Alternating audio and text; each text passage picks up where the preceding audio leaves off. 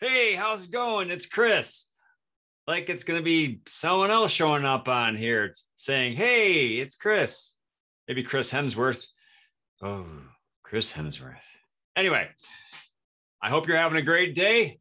I sure am because I'm talking with you. Now, you've heard me spout on in a positive way, of course, about the benefits of gratitude. I mean, I've created a signature talk, a keynote based on gratitude. Of course, I'm going to be a positively speaking proponent of it. I think that's the first time I've ever uttered that phrase. I think it's going to be the last. It's not a very good one. Anyway, I like gratitude. What I'm going to do today is I'm going to start a 3-week series on how gratitude supports your health. Now, I don't know you're thinking this. You might be thinking, Chris, are you just doing this on a whim? Are you just making this stuff up? No, I am not. I am basing my 3-week session, 3-week series on a a graphic I found from the Greater Good Science Center, yes, based out of the University of California, Berkeley. There it is. Sorry if you're having weird graphics pop up on your screen. The title of the graphic is called How Gratitude Supports Health. And it supports health in 3 main areas: physical, social, and psychological. Today, we're going to talk about the physical because I like going from right to left. So the physical attributes or physical benefits of gratitude that is practiced over time include stronger immune systems, less bothered by aches and pains. You tend to have a lower blood pressure. You tend to have a lower risk of heart attack. You take better care of your health, and you sleep longer and better.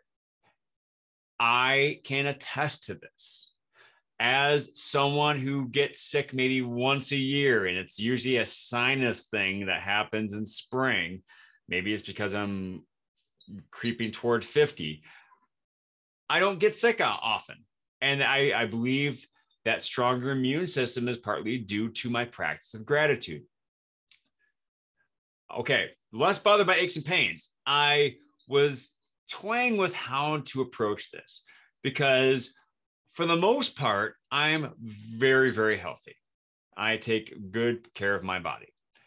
I am also, though, a runner in his mid 40s who has endured extensive reconstructive surgery. Those 3 aspects of my person add up to more aches and pains than the normal non-running, non-middle-age, non-recipient of reconstructive surgeries might deal with. That said, I think if anyone else in my situation did not practice gratitude on a daily basis, they would not feel as well as I do.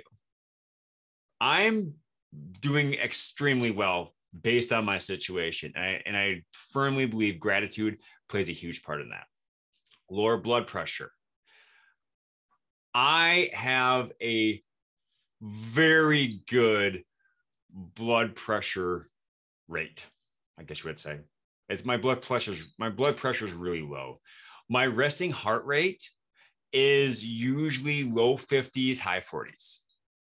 I know a lot of that has to do with me being a runner. A lot of that also has to do with the fact that I don't get worked up as much as other people do. So that really ties into the whole low blood pressure thing. Same thing with low risk of heart attack. I'm going to be honest with you. My dad passed away at 51 because of a cardio arrhythmia. And so that kind of ties into why I'm so healthy. But I think that, again, I have been checking every year. I check with my doctor. Hey, how's my heart? And he's always saying, you are in the top 9, you're in the 99th percentile of people who are your age and healthy.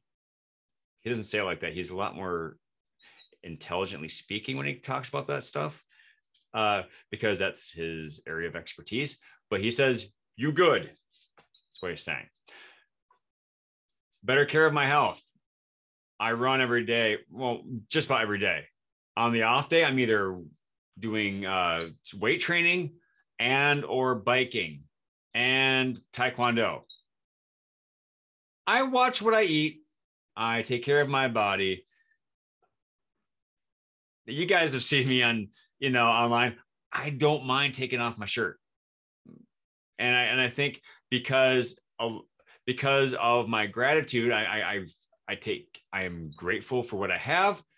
And I want to show that by taking care of what I got. Finally, sleep longer and better. I get about 7 hours of sleep.